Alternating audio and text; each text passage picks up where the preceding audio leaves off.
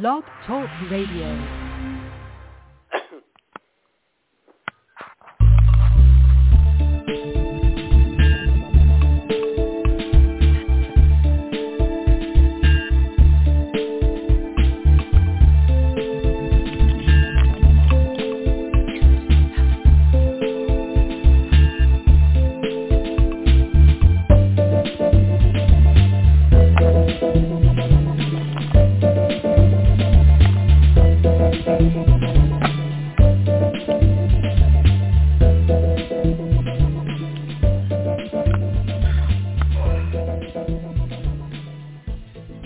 Good evening, everyone. Phew, it's that time of year, and I'm not sure what time that is, but I know it's that time. This is Marty Oakley of the PPJ Gazette Online, and this is the TS Radio Network. Our show tonight is brought to you in coordination with Marcel Reed and Whistleblowers Life, and it's sponsored by Shenanigans in Montgomery County, Pennsylvania on Facebook. And thanks to both of those for their support for the shows. The call-in number this evening, 917-388-4520, and select number 1 to speak on air. But please give us about 45 minutes to get all of our information out there. And then if you have questions or comments, please feel free to call in. With me tonight, of course, is Kaz Scave. Say hello, Kaz. Hello, everyone. Thanks for tuning in. Yes. And also Reverend Ralph. Reverend, how you doing this evening? I'm doing fine, and good evening, our favorite listeners internationally. There you go. There you go. And we are in syndication now, so these shows are basically going global. We are on so many streaming platforms, we can't even keep track of them. But we are getting listens from all around the globe, people signing on to the shows. This is a good thing. As we've reported, this is a global issue. They are doing this in every single country we have encountered. They are kidnapping the elderly, taking their assets, stashing them in these god-awful holes that they call a nursing home or assisted living, and then they just serendipitously pass away when all the money's been taken. So think about that when you sit down for Thanksgiving dinner. Our guest tonight is Brenda Daniel, and many of you have seen on Facebook the website, the Facebook page of, Where is Poochie? And Brenda is going to talk about Poochie, what her relationship is to her, what has happened to Poochie, and what they are trying to accomplish. So, Brenda, welcome to the show.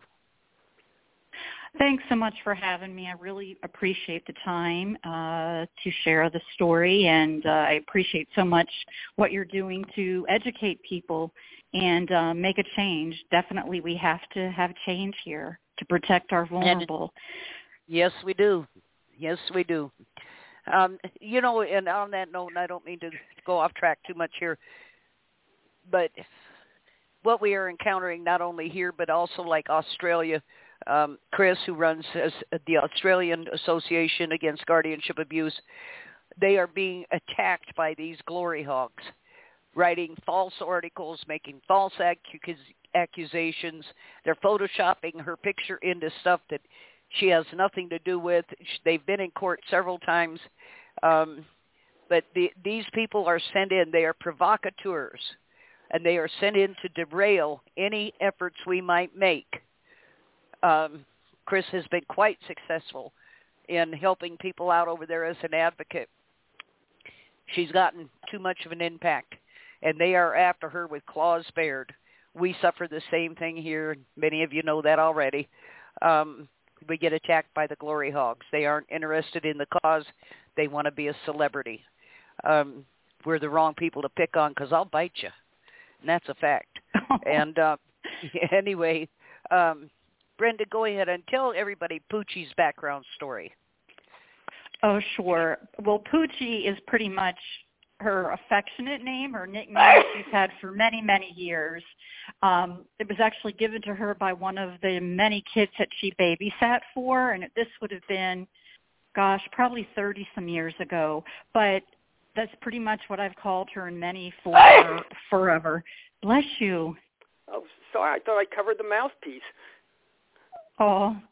I'm sorry. Oh, I hope you don't go ahead. feel too bad. I'm sorry.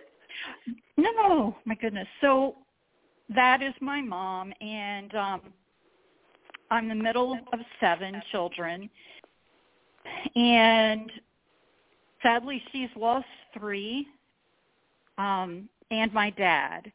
So we have 4. There are 4 of us now, and in May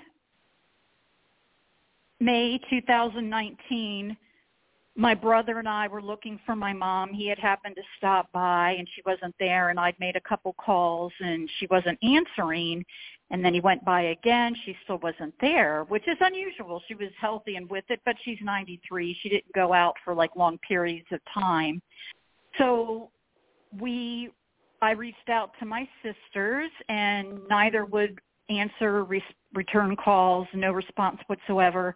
So by the end of that night, I reached out to a very good longtime friend of my mom's and mine, who's in law enforcement, and he called my oldest sister, and she eventually called back to say that my mom had been moved to a facility in Frederick, Maryland, about 40-plus miles from her home that she'd lived in for 40 years. My brother and I knew nothing about this, and pretty much a shock. She, in that house, which she loved, she was gardening. She had purpose. She had her cats. She had extensive network of friends. I mean, remarkable. Usually when you think of a 93-year-old, their world's kind of small at that point. My mother's was not. She had a live-in tenant that was not just a tenant. I mean, they were truly friends. They enjoyed time. She cooked for him all the time. He took photographs of her flowers. I mean, just really warm, genuine relationships. Her best friend was an ex-school teacher, retired, that saw her most every day. And all the kids she babysat over many, many years still kept in contact with her. And now they have children, so they're coming by with their children. So, I mean, she felt very blessed and thriving and was motivated, and she just took the best care of herself, and she was very proud about that. She's heck of a Scrabble player.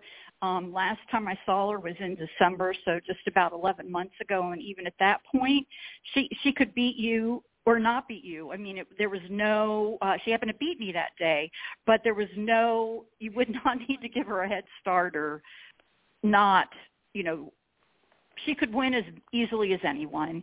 And she's bilingual, fully bilingual in 2 languages, so quick at doing these word puzzles, just a remarkable person. No physical limitations whatsoever. But in any case, my sisters moved her there, again, unbeknownst to my brother and I. And by the way, my brother had gotten her long-term care insurance, and that really was for the sole purpose for her to age in place. Of course, that didn't happen. So my brother and I, played nice. She was moved. We didn't know how to undo this, and my mom was asking my husband and I, we were seeing her daily then, that this is like a jail. She wanted to go home. It was torture. She was saying this in front of employees, too, telling them, don't hang up the bird feeder. I might be able to go home. So I just told her that I would do my best. I would try my best with my sisters to get them to reverse this. And I did. I told them to talk to her directly, listen to her wishes. What is she expressing to you? They never made a change, did nothing. She stayed there. My husband and I just continued to visit every day and bring joy as much as we could. But by December, so she'd been there May, June, July, August. She'd been there about 6-7 months, and my sister starts stopping her from leaving the building already. They're pretty much isolating her. She's not allowed out on family gatherings, trips, nothing. It's all contained in the facility. And this is a woman who, again, is asking to go places. She has interest. She's a lot of fun. They wouldn't let her leave. and they posted notes in her room about her not leaving. And when my sister would call in and my husband and I were visiting, she would actually have my mother read those notes out loud to her. It was painful. It was difficult.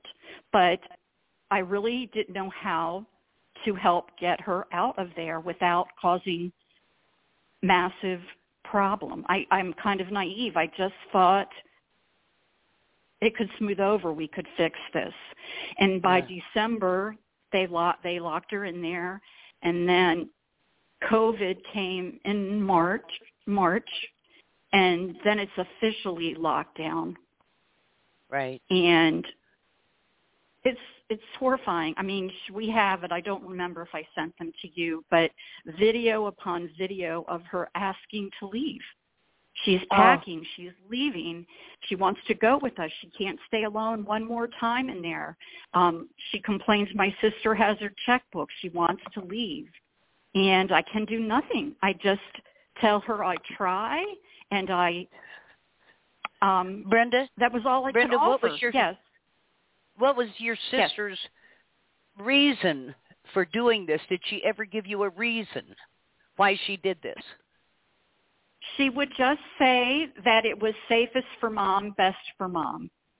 And it wasn't safest for Mom, best for Mom. Yeah. So what does Mom have that sister wants? Yeah, it's very complicated in my family. Well, actually, no. I'm hearing now that I'm in this, what I want to call movement. It's not uncommon, but it's definitely greed, but it's a sense of entitlement, power, control. These are my feelings about it, my beliefs, what I think I see. And it's, we're a dysfunctional family. We have been for many years. And years back, my husband and I had called them out on another situation we thought was not right, and that really never healed from that. And they didn't want her in their home, but we could not have her. Even though we put repeatedly, we don't want a penny. We signed off with the attorney on that. We put that publicly on Facebook. Nothing. I just want my mom to thrive and have choices and have her rights back and have family. Yeah. And that was not priority to them. Their priority appears to keep her from my husband and I. That is their priority.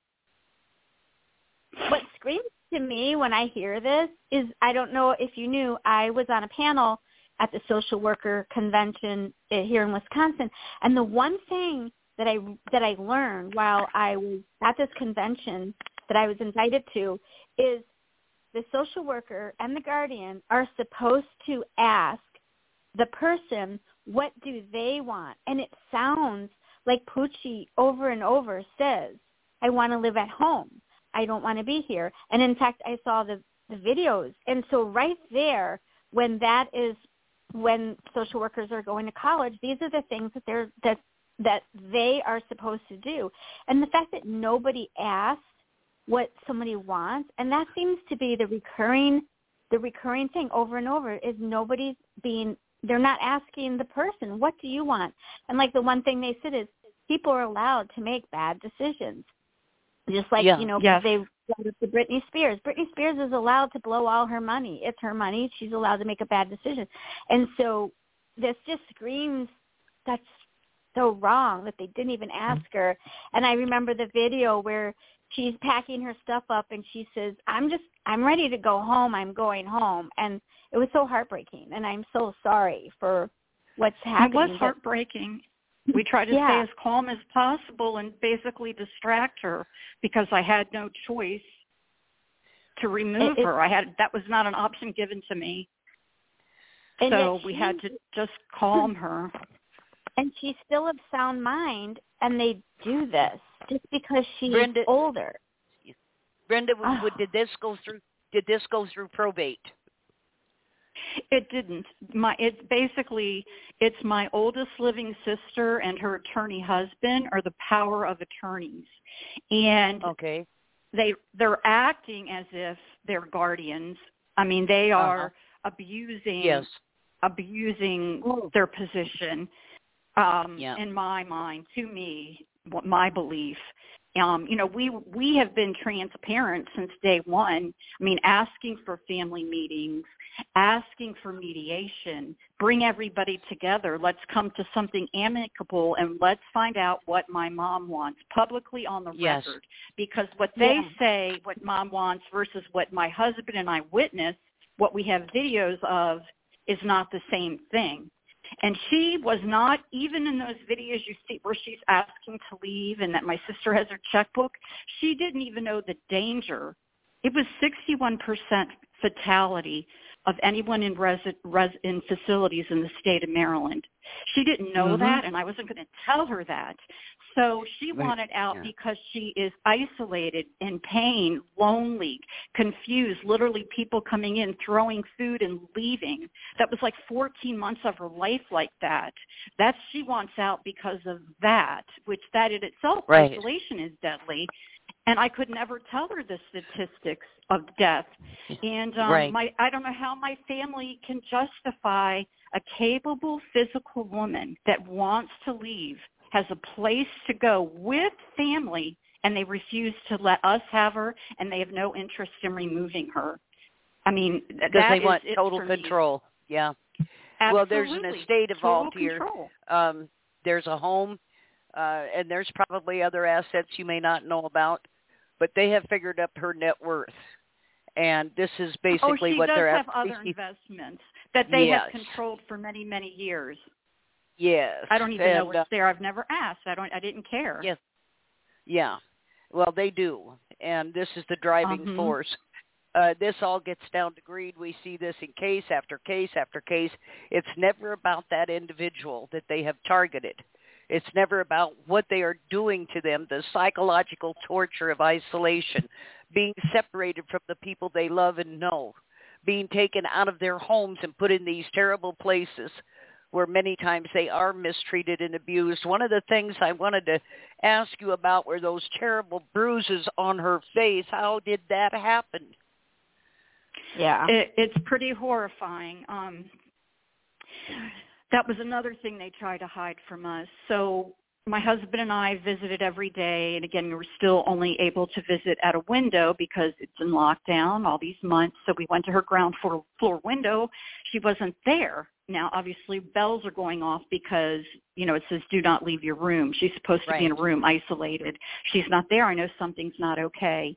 We eventually got one of the nurses to tell us, I guess they call it HIPAA protection. All they would tell me was that she was taken by ambulance to the hospital. We have no idea. Is she dying, pneumonia, COVID? What has happened? They can't tell me anything. Yeah. So we get to the hospital, and management was wonderful. They asked questions. Has anyone else been here today? And my true answer was, I don't know, because my sister hadn't returned my husband's call, because COVID protocol apparently only allowed one person at a time. So I told the security guard, I don't know, and he talked to the supervisor, and they let me go up to see her. And when I saw her, pretty horrifying, but as I've had to come in these situations, I try to be as upbeat as possible and offer her some kind of positive comfort. Yeah. Comfort. Yeah. So I just remember, and I was shocked, by the way, I have on a full mask, and she hasn't seen me in person in close up in 13 months.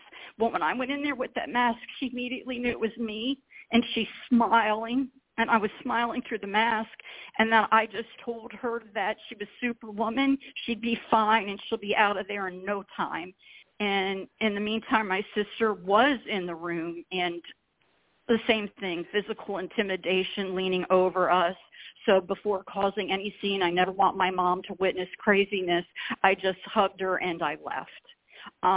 So for 2 days after that, they moved her somewhere in the hospital. We could never find her. We didn't know if she was alive or dead, truly. And then we kept going back from the parking lot to the nursing home. On day 2, my husband actually found her in her room, and those pictures are from her room. And basically, what she could tell us was she just remembers being on the floor, and she thought she had a nosebleed, didn't know how bad it was, and I think she did try to go lay back down and then was found, I guess, the next morning. But what is very frightening to me in particular, first of all, you hear about this over-medication to make residents compliant. That's like standard all the time, and especially during COVID, it ran rampant. But also, she was coming to the window, the screen, with switchblades and knives and hammers. Where did she get those? That is what's terrifying to me. She said they just would appear in her room. Like, again, I'm on the out. We cannot go in. The only people in that facility would be employees. So they were somehow in her room appearing. Or I really don't know, but that's when you look at that bump above her eye, that could be a hammer. I honestly don't know. And my sisters did no kind of investigation that I'm aware of. I wanted to know who worked that shift that night. Yeah. I mean, just days before that, my mother is strong on one hand. That's why she's made it all these years. But on the other hand, she's intimidated by staff, afraid to tell them, like, withhold certain food she hates. But this one particular night, right before this injury, a woman walked in the room, and we're at the window. My mom was so terrified. She was literally cowering in her chair and rocking her leg like a child a couple days before that fall. And then I never saw that woman again. I don't know what happened to that woman. I don't want to accuse anyone directly or the facility, right. But something is not okay there. For me not to have any information, reports who worked that shift is very upsetting. And they had the option not to put her back in there. And what did they do? They put her in there 2 days later so quickly, she still had her hospital bracelet on. How do you think my mother felt going back there? It was just horrifying to do that to her. Reverend Ralph, what are your thoughts here? Well, I hate to say it. My mother is 97, and it's like an identical story to Brenda's. It's basically where it was a close relative, very close relative to me that started this whole mess. And as far as the isolation, again, it's basically this person is in a lockdown mental ward when there was no reason for it and has been kept there for basically over a year in a sensory-deprived confinement in isolation. And, again, this is something where people that are confined like that can start off as basically very normal, and then when you're just basically kept in a tiny room and basically no visitors and nobody to get you to do things, you just lay in your chair all day and do nothing, and nature's just going to take its course and turn you into a vegetable. It's Brenda. A lot of these people that are listening to this show, they've gone through this and they just know the pain that you're going through, and you just feel so hopeless and helpless that why are people doing this? I mean, what's the purpose? My loved person has no problem with living on their own, and why not let them go out for walks and so forth? Just like with your mother, my person hasn't been outside for a year. Why? What is the problem? Why if these nursing because homes, they'd lose control. If they lose control, and the people would feel more empowered and maybe overtly speak out and protest. The way that they manipulate and control, they're not going to have the strength to say that. They're so watched over that they can't say it in confidence. And after prolonged isolation, they tend to be mumbling, and the psychological effects of isolation, especially on an elderly person, is devastating. It's absolutely devastating. And so they start diminishing quite rapidly. They need to be touched. They need to be hugged. They need to be kissed. They need to have that interaction, especially with people that are close to them. And that's immediately the first thing they do is sever those relationships and separate them. The effect psychologically is horrendous. It's absolutely horrendous. So even if they do get outside, many times they're no longer coherent because of this forced isolation. And psychologically, like I say, they're diminishing. And so it's to their advantage to keep her locked up, keep her immobile for as long as they can, because the worse her condition is going to become. And they know this. It's called torture-based bonding. And by the way, this is on the Human Rights Council's list of torture. Number 3 on there is isolation. So think about that one. Absolutely. I follow that. This is Reverend Ralph again. This is how they break prisoners of war, through various forms of isolation and deprivation of outside stimulus and so forth. One of the tortures, and you wouldn't think it was a torture, was they would put prisoners in rooms where every color is the same, everything. And then the next day they put them in another room with everything the same color, even their food. And you'd be surprised just how easily people can be broken. And just like Marty just said, the fact that, they don't talk to anybody, they don't trust people to talk to them. And when a family member gets there, all they do is talk. They just want to ramble on about, everything that they've been thinking and seeing and whatever, just to talk. And they do. They hold hands and they hug, and hugging is so important to them, just for human contact. It's very true. Absolutely. And from people it's not the same effect from employees and strangers. Exactly. Do you know what I mean? Versus a child or someone that they genuinely love and care about. Exactly. It was insane. I mean, literally those facilities, the New York Times referred to them as a death pit. I mean, they literally were playing Russian roulette with her life and didn't have a problem with it. I mean, she was civilly dead already. I mean, they took her phone. Even after lockdown was over, they wouldn't let her leave the facility unless she was with the power of attorney or staff, no one else. And again, that's all for fully to control them. And what she asked for, what she wanted, was completely ignored.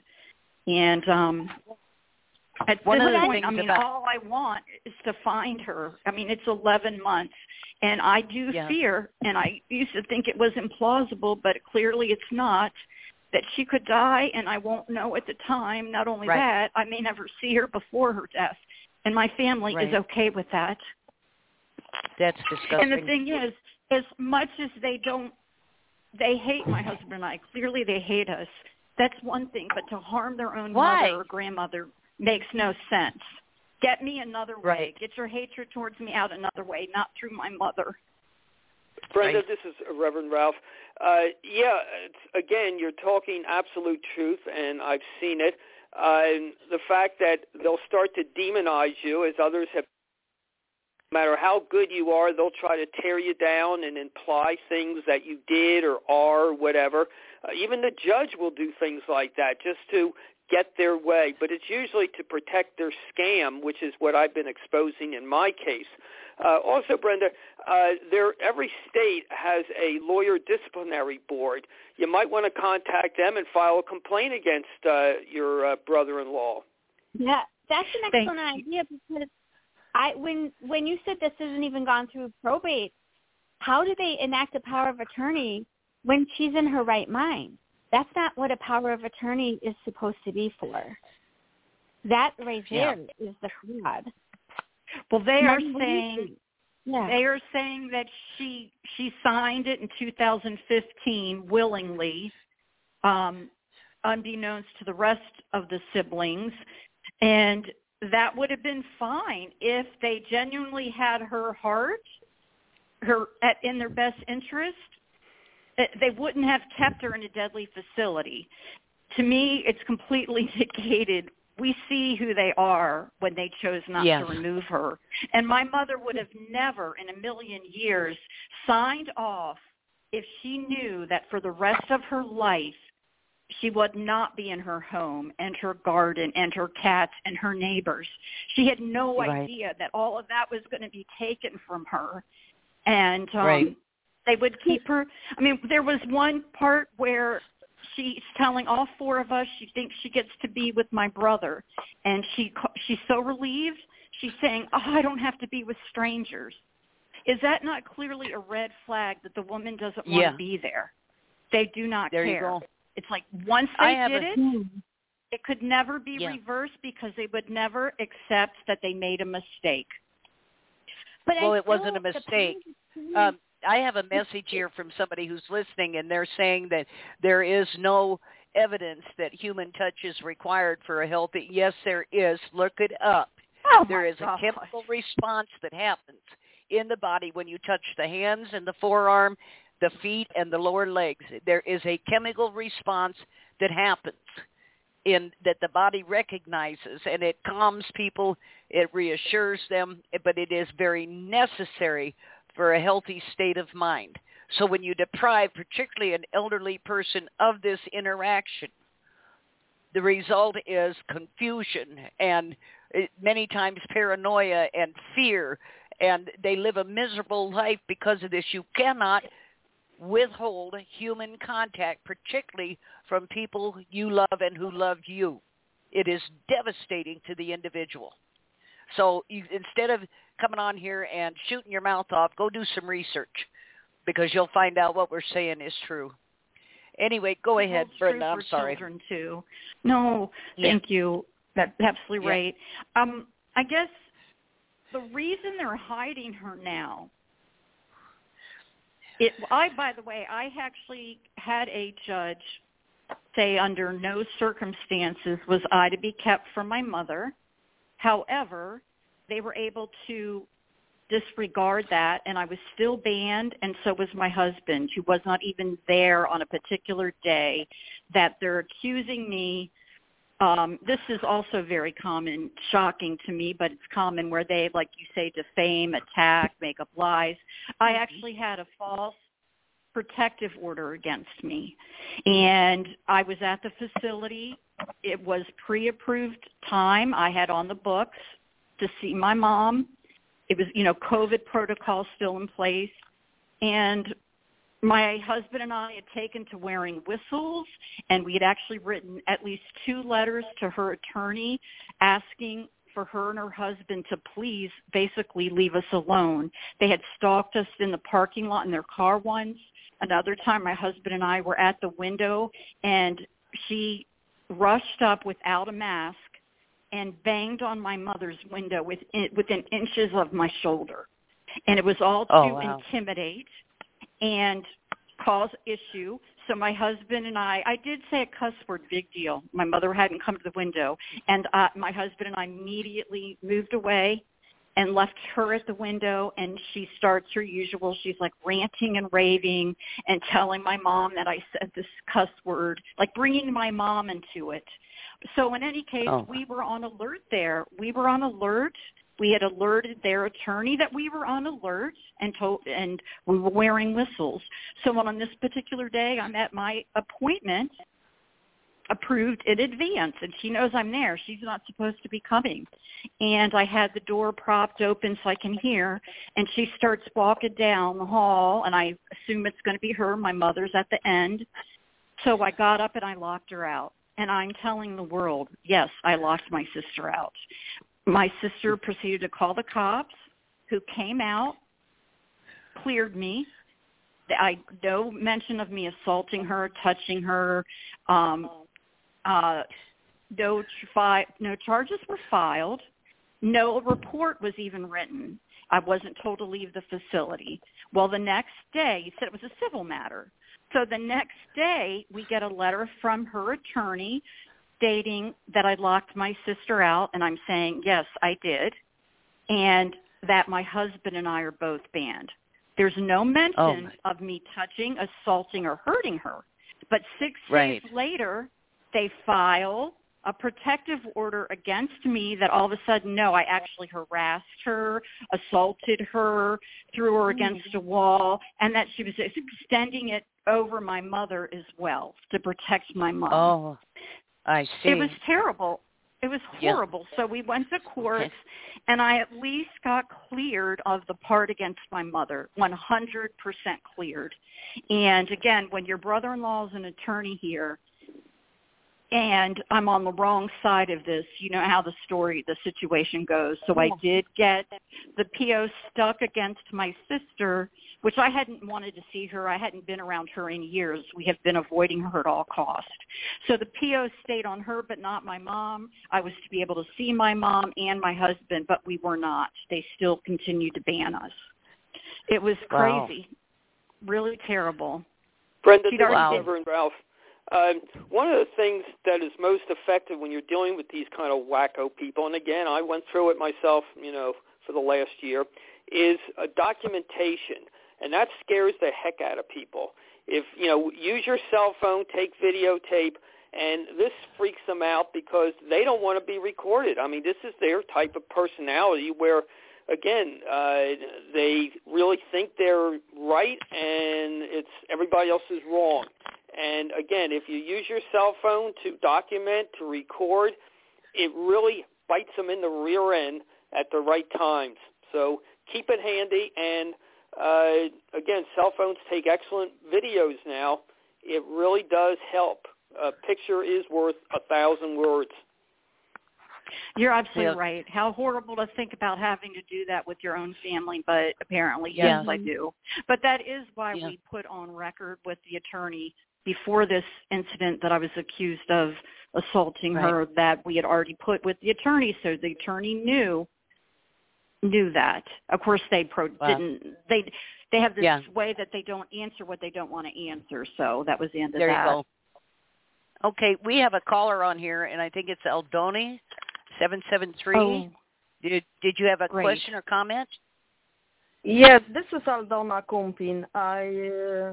I would like to mention, we would like to press the Caroline's Law, which started in New York, and a lot of people are against this. They don't understand that loved ones like Brenda, my mom, would be alive if this law would be passed. We would have visitation. In 10 days, we would have court.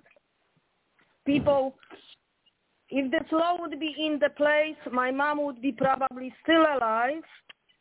And otherwise, my mom was for 6 months in the facility that she shouldn't be. She was like hostage slave in the nursing home.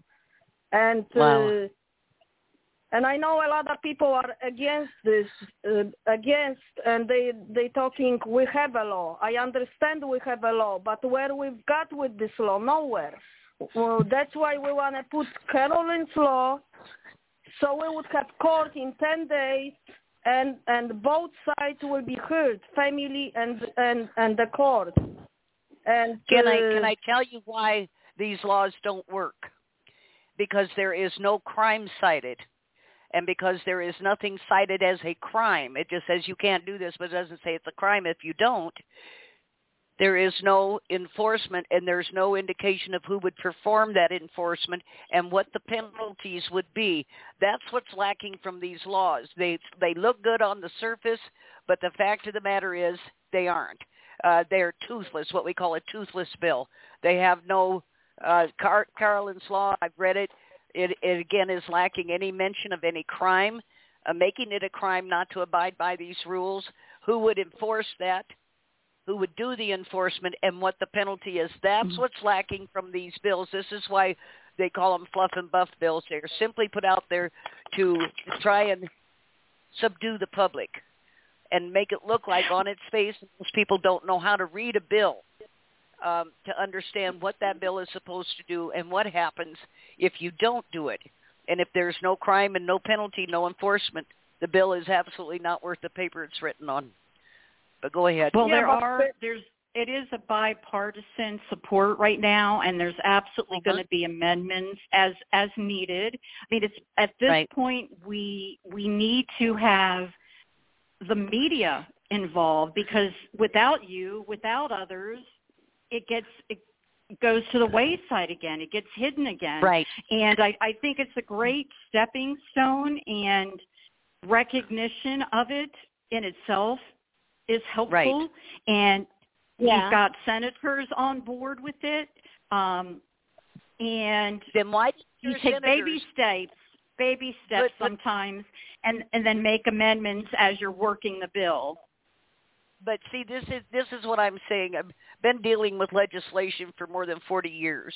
When I see bills come out like this, they are specifically written to make it appear that they're doing something when in fact they are not. And, you get senators. Here a few years ago, we had the Elder Justice and Protection Act, 2019, and it, Senator Grassley sponsored it, and really, wasn't it great and wonderful and all this? But you read through the bill, and there was absolutely nothing in it that would protect the elderly. In fact, what it did was it further funded and empowered all of the agencies that we fight. And yet we had people out there going, oh, isn't this wonderful that he put this? No, he just hit you in the knees. You have to understand, and I'm all for any effort to stop this stuff. But these bills, for what I'm hearing, I mean, it's be reminded of. They need to put some teeth in these bills. Well, it wouldn't be just a regular hearing. I mean, it's actually more like a trial. Both sides, right now, the way it is, there's only information coming from, in my case, the power of attorneys, my sister and her husband. Yeah. I have not had a chance to show anything that would prove that it does my mother well to see me. It's really, the focus is on the stopping of the isolation. So if you file within 10 days, you do have an opportunity with evidence to explain the importance of not severing my husband's relationship with my mom. So that, and again, it's really that name and more attention, and you maybe go from local, state to state to federal. And yes, will it need amendments and tweaks along the way? Absolutely. But let's start with something and build it up to where it does have the teeth and it does take that bite. I mean, this is so beyond upsetting to obviously thousands of us, and recognition of it alone is helpful. I would agree with that to a point, but we have been through years of this stuff, absolute years. I'm playing devil's advocate here, okay? It's okay. But I'm playing devil's advocate. These people put these bills out knowing full well they are not enough. They know exactly what the problems are. They have had hundreds, if not thousands, of people approach them about what is going on in these probate tribunals, the abuse of guardianship, what is happening to the elderly without any firm regulation or controls. And then we saw stuff like down in Florida in their statutes are not laws, where they said, it's a crime to do this and that, something, but does not apply to guardians, professional guardians and attorneys. They have ways of getting around it. But, see, my problem is, here again, devil's advocate, they know the problems. They know exactly what is wrong. They know how it's gone wrong, how they facilitate the wrongdoing. And yet they come out with these bills that do nothing to actually correct it. This isn't a beginning. This is a slap in the face. That's exactly what it is. And that's the way I see it. But anyway, again, devil's advocate, so have at it. I'll be the nice, fluffy one. Usually Margie's the nice one, But here's what I find to be a positive on it. I remember watching a video, and it was one of the it was like is it New York that it's coming out of? And there was 2 state senators, and they were talking about it, and they genuinely seemed horrified at what they were saying, and I believe they are the sponsors of this. I don't know everything about this. So I believe they are the sponsors of this, and they are like state senators. And the fact that the media attention that this is getting is huge, and I think that is such a positive thing. Now, as far as the 10-day thing, people need to be aware that they even have this right. And that's where these predators are going to, they're going to prey on people who don't know their rights. I think it's a great thing that if people knowledge is power. Yeah. Yeah. And so I feel like it's part of a bigger movement. And, first, that she's done a great job as far as marketing and getting out and what's going on. And she's got some state senators, sponsoring it. And I think I think that's phenomenal. But I feel that there needs to be an even bigger media explosion of knowledge, because then, once this passes, people need to know that this is their rights. Like, this needs to be maybe something that hangs in every nursing home, like, in the nursing home rights or something, so that people know that this is a right, that they can't just be forced into these things, because that's where these guardianships, the judge is always for sale, so that's hard to win in itself. But I mean, just knowing a little bit more rights. The one thing I want to go back to the power of attorney thing, it was my understanding that a power of attorney, because I can remember my parents, I had it on my parents, and it was, my mom had already passed, and I didn't have to do anything with it. But when it was my dad, I didn't control my dad or have anything to do that I could have done something like that to my father unless two physicians found him to be incapacitated. And until something like that was done, even though I had a power of attorney paperwork, I had no right to make any decisions for him, to touch his bank accounts or anything. And so that's where I want to go back to that power of attorney. That's not supposed to be activated unless two doctors say that she was incapacitated. Did that happen? No, it didn't. The only one, and believe me, we tried. We made, a list of what we thought was more than fair ways to share information and negotiate. It was all shot down. And one of them was a second opinion by a doctor not associated with the facility, because sadly, what's come out, I thought, again, until about a year ago, I thought my husband, myself, and mom were in an isolated situation.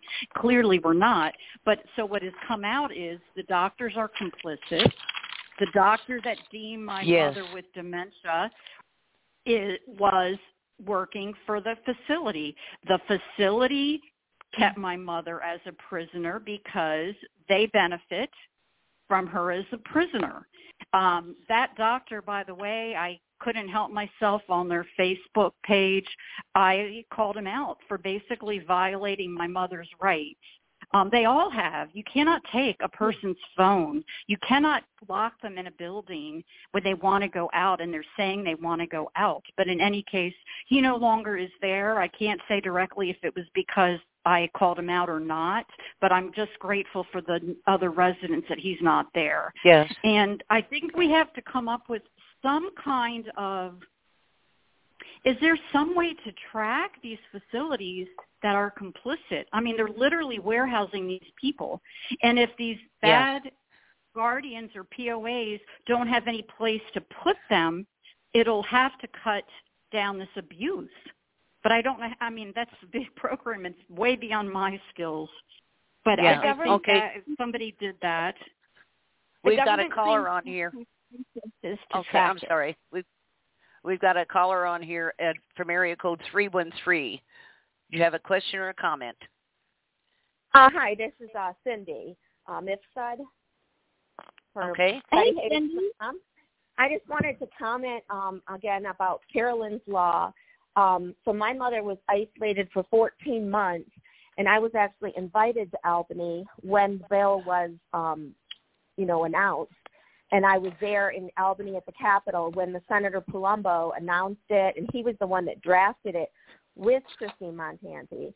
And my mom was isolated for 14 months, and as soon as I did that, a month later, I got unsupervised visits with my mother because of the media attention. And again, with this bill, obviously there's room to, add things and subtract things as we go, but we're hoping that in January, having it just the initial part where, you get an evidentiary hearing within 10 days and you're not allowed to isolate the person, that will get it passed. And once it's passed, we can add amendments to it. But and it's going throughout the country, we're hoping. I have people in Michigan that I'm working with, senators here trying to get it passed. And, it's just getting a lot of momentum. And I think it's a very positive thing because the fact that you get an evidentiary hearing within 10 days is huge. I've been in this 18 months and have still not had an evidentiary hearing. And I just think it's a game changer, and I just want to give my support for it. Well, I want to support it too. But here again, like I say, you talk about, there's a 10 days and an evidentiary hearing. If that doesn't occur, what is the penalty? And who is penalized? It doesn't say that because there is no penalty. Evidence. I get to present my evidence then. Yeah, but this is what you could if the hearing took place, but there is no penalty if it doesn't. This is what I'm trying to make you understand. Well, it I has understand no teeth. That, but if you have an attorney, obviously, and it's a law, then you would have that she gets an evidentiary hearing. We get this within 10 days. It should be automatic. It could be, yes, but I'm saying there is nothing in the bill. Please understand me. I'm not against it. I'm trying to show you where the holes are in it. There is nothing in the bill that penalizes anyone. There is nothing in the bill that says if you don't. The media attention on this for everyone, the people that are seeing my mom's page, I have 10,000 people following it, and they've never even heard of this guardianship stuff. And now with this law, it's just exposing all the corruption in the probate court, and we're getting media attention in every state. As the bill gets brought to the state and gets passed, it's getting huge amounts of attention. All the they were trashing me and my brother in court every week. That hasn't been happening anymore since I went to Albany and I've gotten the attention there. It just seems like everyone is watching, and even the judge himself, his whole demeanor changed once I went to New York. Yeah. Okay. We're hoping to pass in 3 states simultaneously. Marty, you have to love this because the glory hog does not like it, and the glory hog attacks it. So if the glory hog doesn't like something, it must be good. Exactly. Well, and we're hoping to pass Texas, Florida, and New York all together at the same time, and I think that would be huge. It would be. Like I say, and it would be better. These people that wrote the bill, and they use bill writers. These senators don't sit down and write a bill. They use bill writers who are usually normally members of the Bar Association who have a vested interest in keeping this system running because they make tons of money off of it.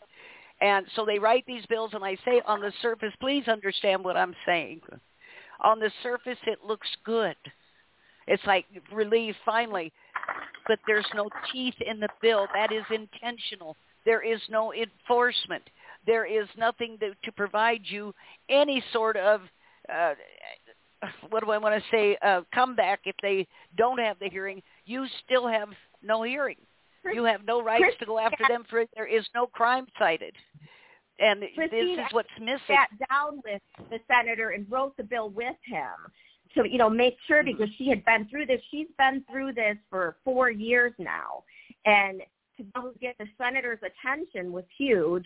And then they even had another thing where they brought victims in and they did a round table with all these different victims. And I went for that too.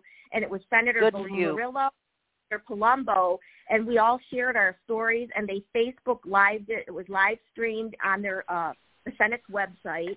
And I honestly feel that they sincerely were there to listen and hear us. And they both expressed an interest to being open to other senators all coming together to try to do something to protect the elderly and disabled. Okay, but now stop and think about this. When these are tribunals, they are not courts of law. These were cases were intentionally separated from the common law courts, civil and criminal courts, and they were set up arbitrarily so that you have no constitutional rights. You cannot claim constitutional protections. You have no right to due process. You have no right to a jury. You have no rights, period. And every one of our representatives and senators then and now have sat silently while they did this. Right. This was an intentional act, and they sat silently and did not object to this, and knowing full well what it was going to do to our senior population, what it was going to do to vulnerable people, and they never said a word, and they won't say a word now. And I challenge any one of them.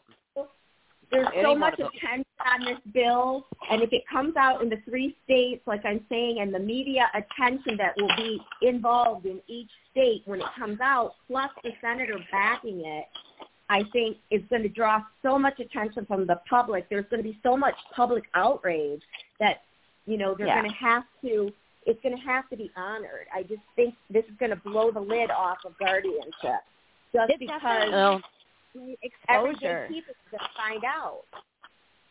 Well, I've bring forward guardianship nationally and eventually have it be a national bill. But, obviously just getting our feet in the door is huge. So I think just supporting it in that way, that the media attention's on it, it's just changed so much. Even with Brenda, I believe Brenda's case things have eased up on her case since she's been involved with this bill. Right, Brenda? What did you say, Cynthia? That it's been better for me? Didn't you say that you felt like the bill, since you have come on and have been, joining us as part of this bill, that you've had some positive changes in your case where attorneys have dropped out? Oh, absolutely.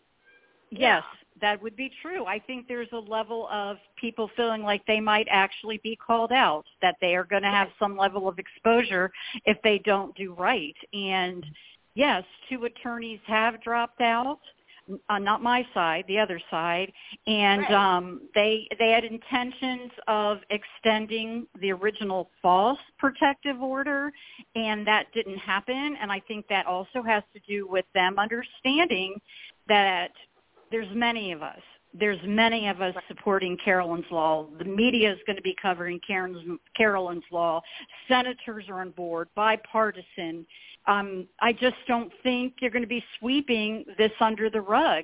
And I think that is putting the abusive and corrupt POAs and guardians maybe on their toes a little bit. I mean, it's going to be more risky for them to try these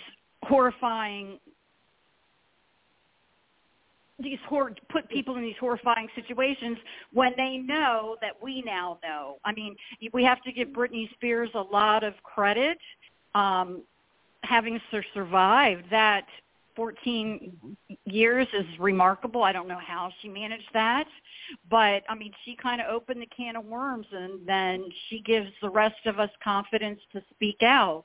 And then this one speaks out, and then the other speaks out, and it goes around and around. And I just think with Christine Montanti being who Christine Montanti is, being a victim herself, being knowledgeable, passionate, willing to spearhead this with the senators, and her connection to media herself, that has got to be a benefit. I mean, she planned. I just feel hopeful about that. But Marty, I do understand your points, but I feel confident about Carolyn's Law. There's actually 9 legislators in 3 different states on board, and I just feel it's alerting, the public who are completely in the dark of the abuses that are occurring in private probate courts, that it's just going to blow the lid off of it, because I mean, I can't imagine anyone that sees our stories and hears our stories that wouldn't be outraged.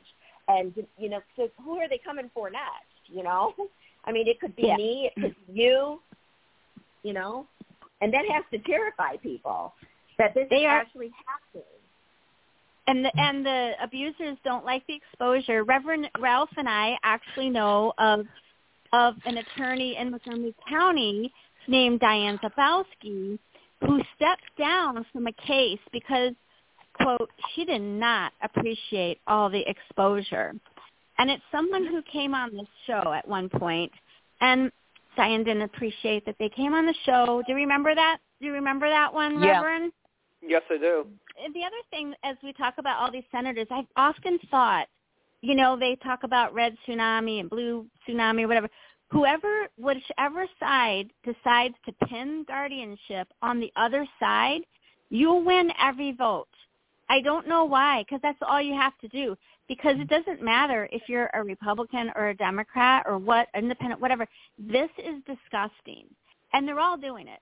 But this is disgusting. But you know what? If you really want to win an election, I'm giving you your campaign. And this is free. That you pin it on your opponent. You pin it on your opponent. You pin it on your opponent's party, and you will win all the elections because everyone will be outraged. And there's enough dirt on all of them that either party can pin it on the other party. It's whoever does it first. They're going to win all the elections. My question here is this. Okay, they're coming out with these bills. Absent from all of this bill making, why isn't there a specific bill that outlaws guardianship as it stands, criminalizes what's been going on, and draws severe penalties? There is one in Iowa, actually. I believe that if in Iowa, it's the only state that I'm aware of, that if a guardian or a power of attorney isolates a vulnerable person, you can file criminally yes. against them. So that obviously is great. And, you know, it's so anyway. Carolyn's law actually supersedes guardianship because it can be just for powers of attorney. Like Brenda's mom's not in a guardianship. It's a power of attorney situation where this Carolyn's law would protect her as well. It wouldn't have to be a guardianship. Any vulnerable person that was being isolated, you could call for an evidentiary hearing and get one within 10 days. And you wouldn't even have to be in the guardianship. Right. But see, here's the thing. You have a de facto. You have a de facto guardianship. You have a de facto guardianship, whether it's power of attorney or it goes through probate. Right. You, in effect, have that. They have all the powers of guardian. But my point is this. Why is there not a bill specifically criminalizing these people and their activities? Instead, we dance all around it, and we come up with, you can have a hearing, and you can do this and that. We have that right anyway. It shouldn't be a process. If I'm a bank robber. Process. And when I was in, Christine just did another huge news segment, and it was over 21 million people viewed it. Brenda told her mom's story. I told my mom's story. There were several other people sharing the stories, and it was in New York, New Jersey, Connecticut. It had over 21 million viewers. I mean, that's huge. And she has so many more press things coming out, and especially when it comes out in the 3 states with the bill coming out, together for all 3 states at once. I mean, I just think it is huge. So I feel that way. And let's say worst case scenario, I'll play devil's advocate for a minute. So let's say Carolyn's law isn't passed exactly like we're thinking at this moment, but there's always room again for these amendments. And in the meantime, the exposure is huge. I mean, we need to make Carolyn's law synonymous like with the Ford Oval. I mean, that it's just drawing people in that have not had any reason to know anything about this, but they're going to be hearing about it now. The more that hear, the more that are on board with it, the more that are going to put pressure on their politicians to do right by us as citizens. I mean, it affects the politicians too. They are going to want this, and I understand it's gone on for decades and decades, and I understand there's so much money involved, and that's why it's slow to make a change. Nobody wants to give up that.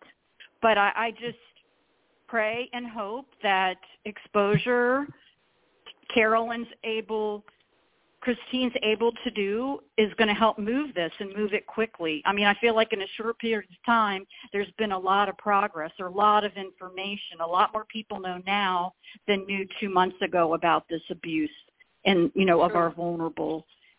So, well, the other thing is, you talk about amendments being made to the bill.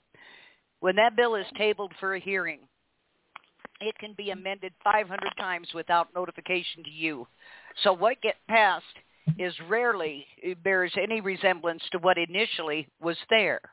That's one of the tricks of the trade.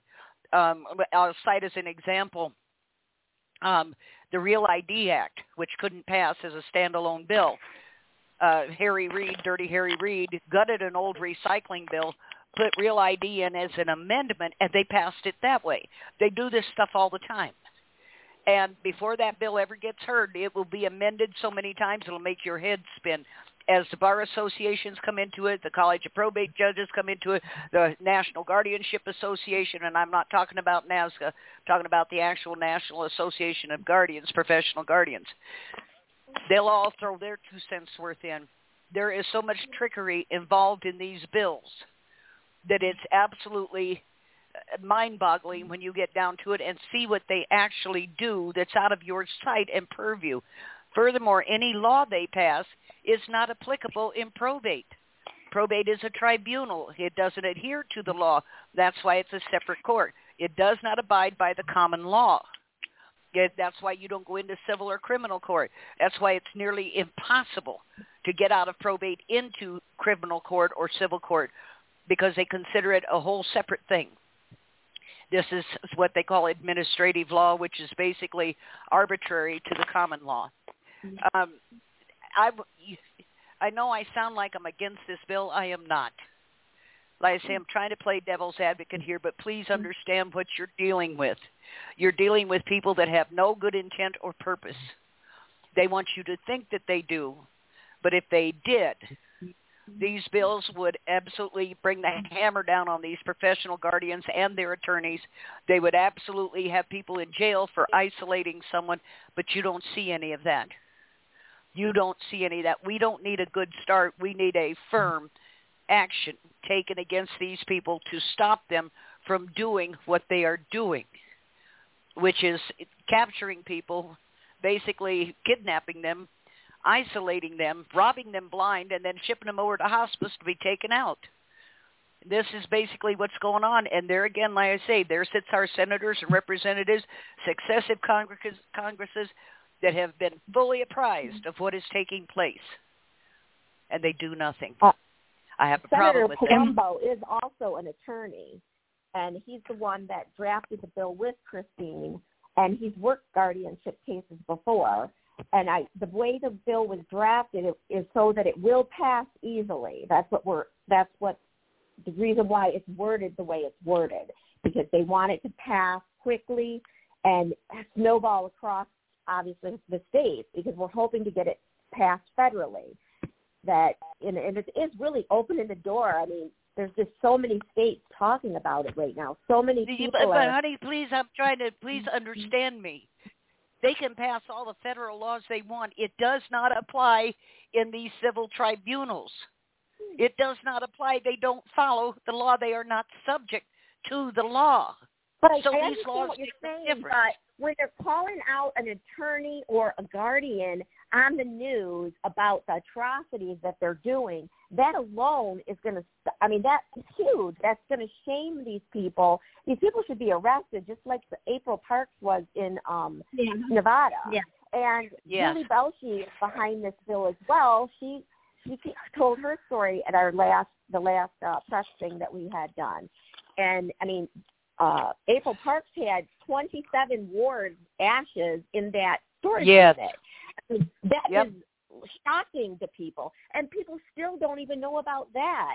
And that's what I'm saying. Yeah. This bill, with the publicity it's getting, people are hearing these stories. They're hearing Julie's story, my story, Brenda's story, and Christine's story. It's just unbelievable.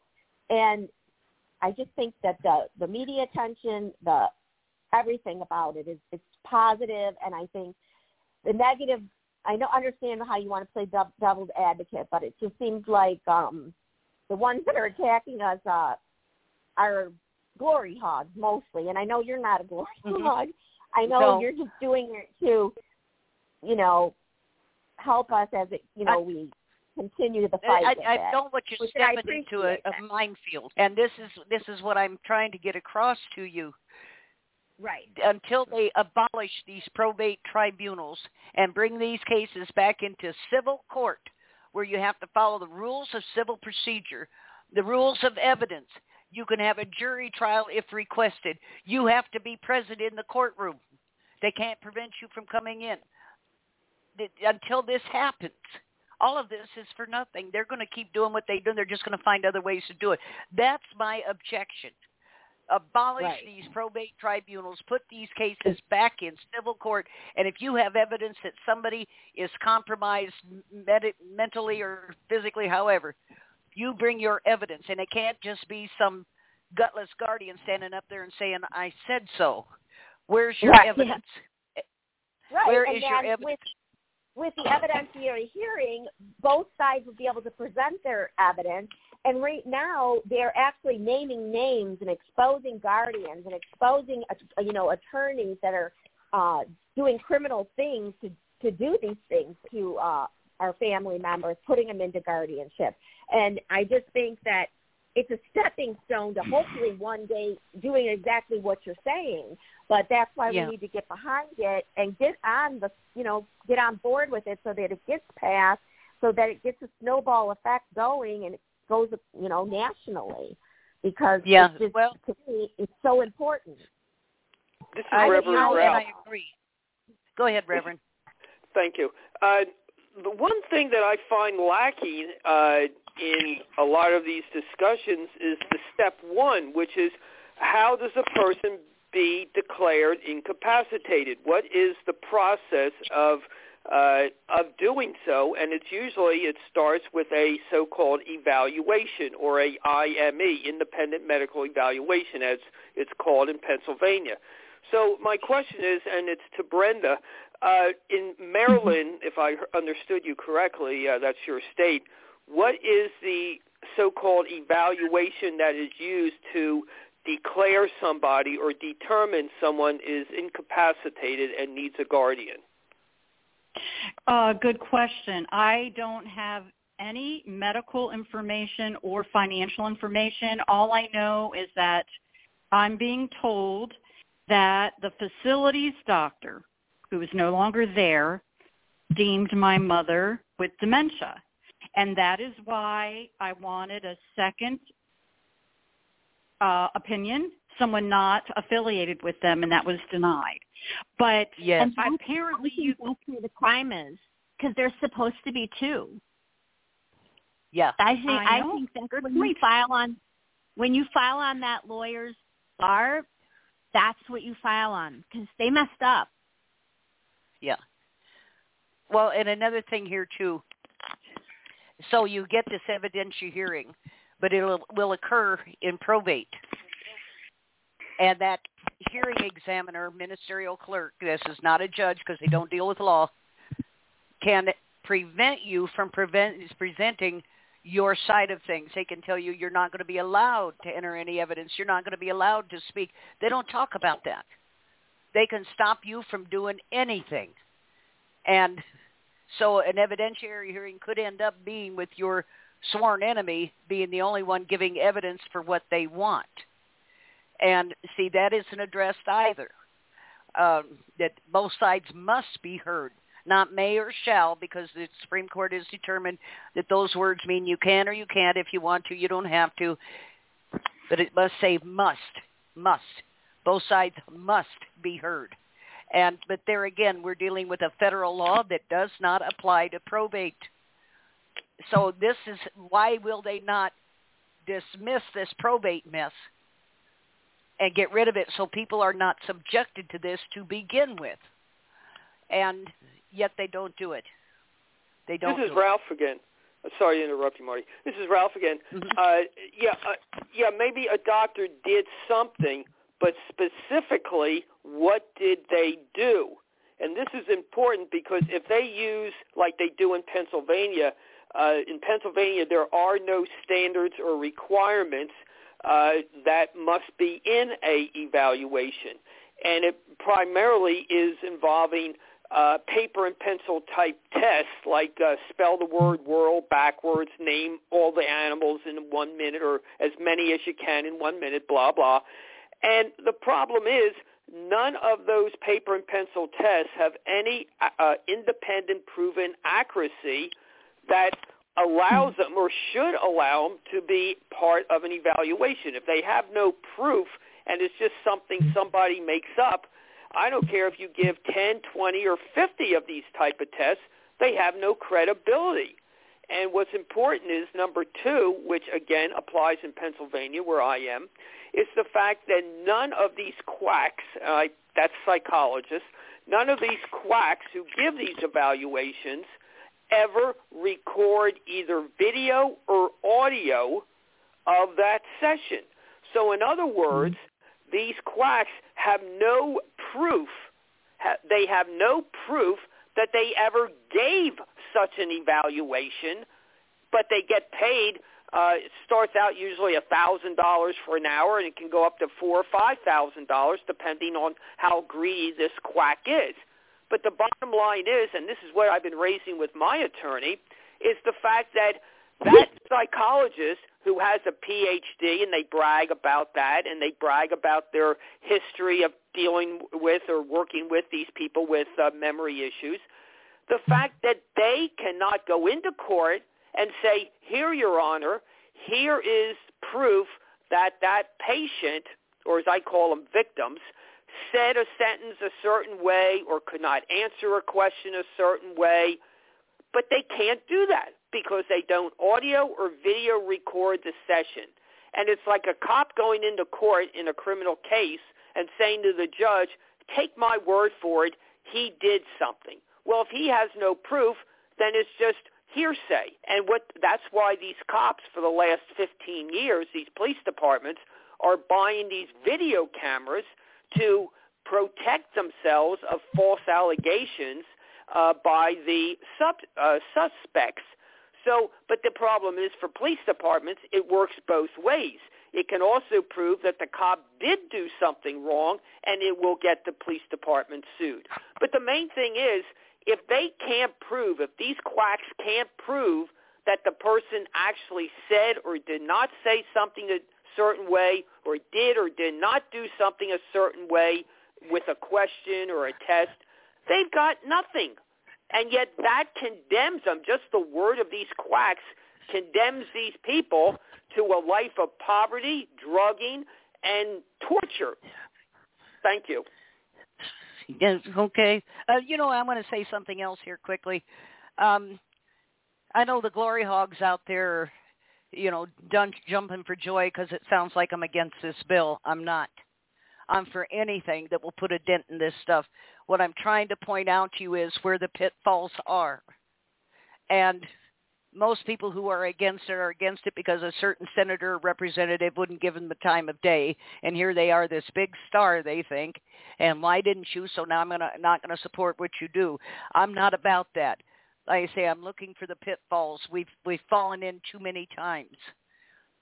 I think what we need to do is work with the senator, put some teeth in this bill so that it actually does something, and then watch it right up to the last minute, because it can be of great service if it's done correctly.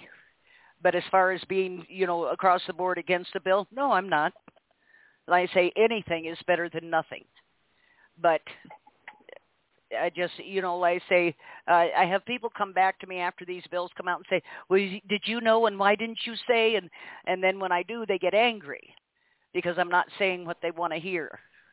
But I'm telling you, like I say, after 40 years of dealing with legislation, this stuff, there's all kinds of tricks and traps, and you think you're getting one thing and you're actually not getting anything at all. So make these people put some teeth in these bills. That's a good start. Definitely a good start. But it needs to have teeth put in it so that it is enforceable.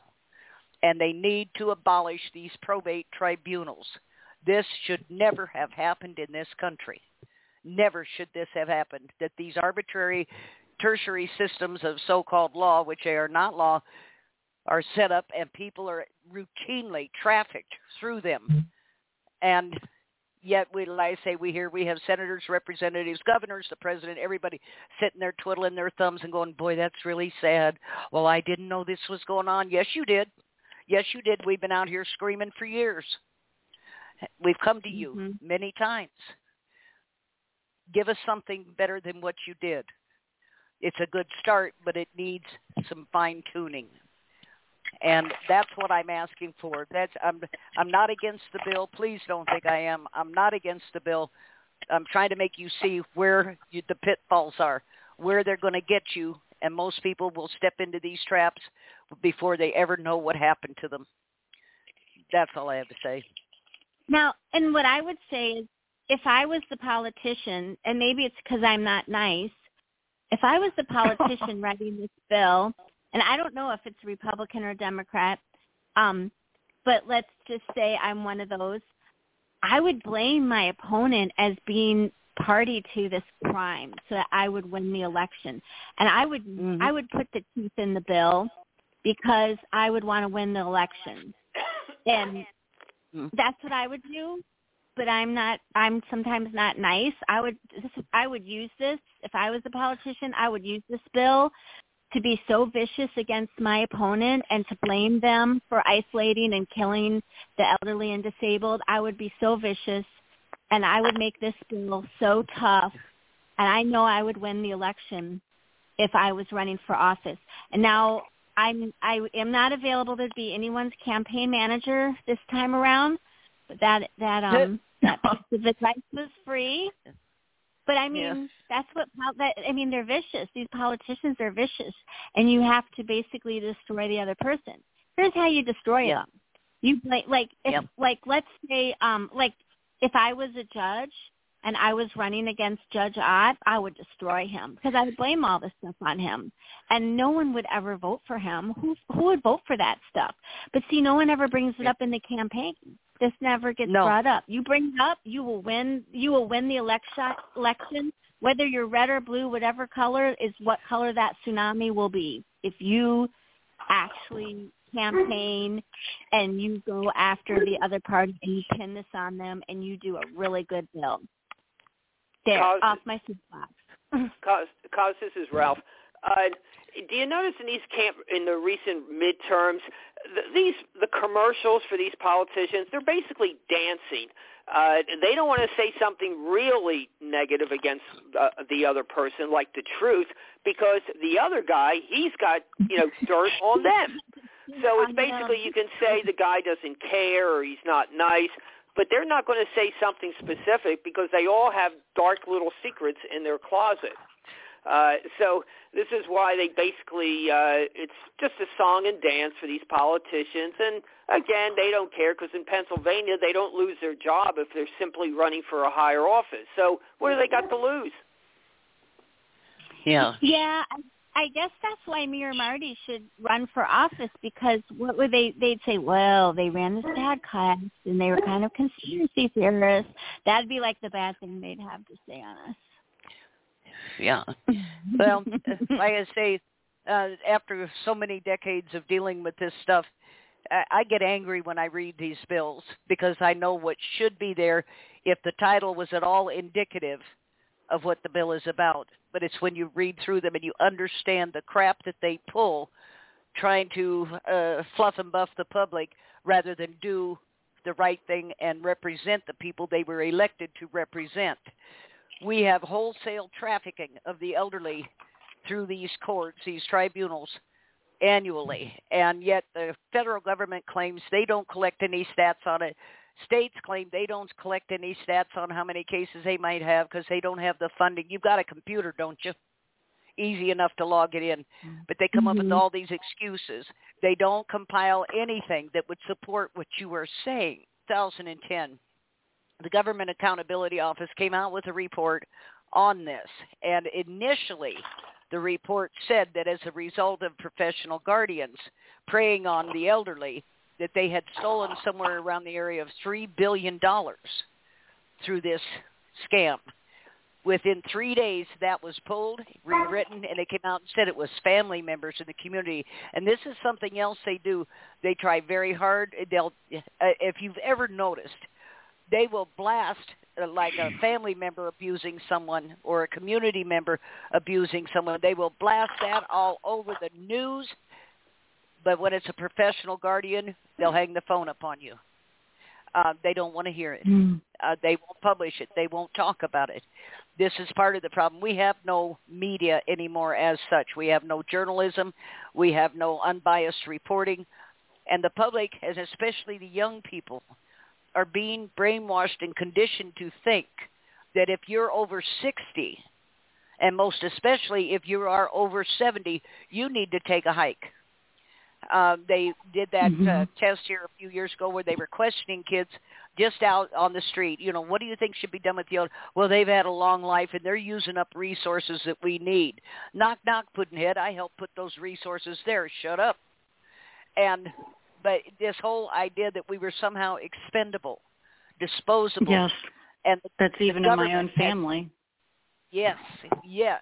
You've lived long enough. You got stuff I want. This is how it's going to go down. And this is where I'm coming from. We have got to cut the head off of the snake, and that is probate. Get rid of these arbitrary tribunals that do not follow the common law. Like I say, you can pass all the federal laws you want to. They do not apply in probate. They are not subject to the common law. That person sitting there is not a judge. They are a hearing examiner or ministerial clerk.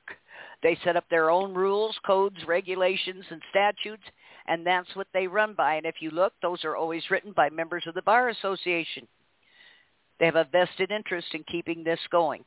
60% of the law firms across the country make their living on these cases. They pay their bills on these cases.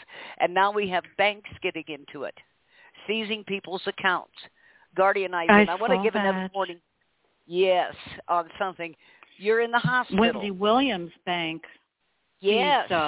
Was it Wells Fargo?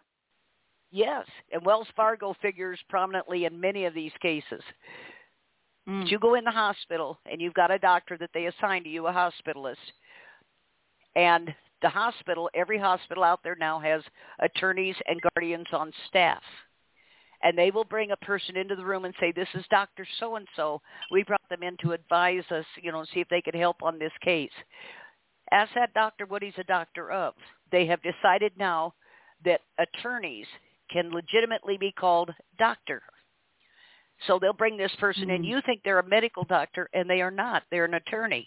And they're trying to build the case for the hospital to get guardianship. When you go in the hospital, they immediately run an asset search on you to see what you own, where it's at, how much is it worth, who's got control of it. You sign that admission really frightening. form. Yes, you sign it. They won't let you see it. Oh, just sign the little kiosk out there. No, I'm not saying print me off a copy. You got a big printer sitting there. Print me off a copy. Oh, we don't do that. Then I don't sign this.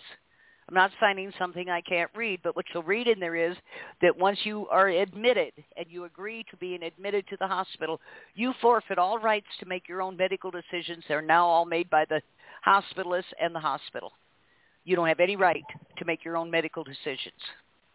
So they can do anything with you that they want to. It also says that they can use biologics on you, which is vaccines, which you'll never give me a vaccine. But there is so much to this. I hate this. We are out of time. And Brenda, I want to thank you for coming on. And I did not mean to be arbitrary this evening. Sometimes I got to play devil's advocate to open the door on what's behind what you think you see. I have great hopes for this bill, but it needs to be tweaked. It needs to be beefed up so that it's of use to people.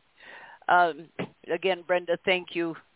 Everyone else who called in, Reverend Ralph's cause, thank you. And keep us posted on Poochie.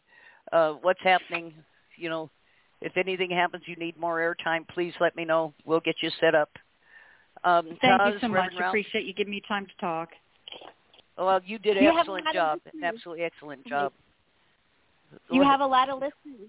This is the most listened show since Marty put me on the back of the house. I help monitor all all the, way to go, Brenda. You have a lot of listeners, and this is heard international. That's because of you, you all. Oh, thank you. You all are making a huge change. We need this. Yes. Yeah. Thank so you let's very work much. together and do it. We got 10 seconds. Reverend Ralph, thank you. Brenda, thank you. Everybody, Cindy, thank you for calling in. And we will be back this next week. We've got a lineup coming up. I'll announce later on. Everybody have a good evening and good night. Night. Good night. You too.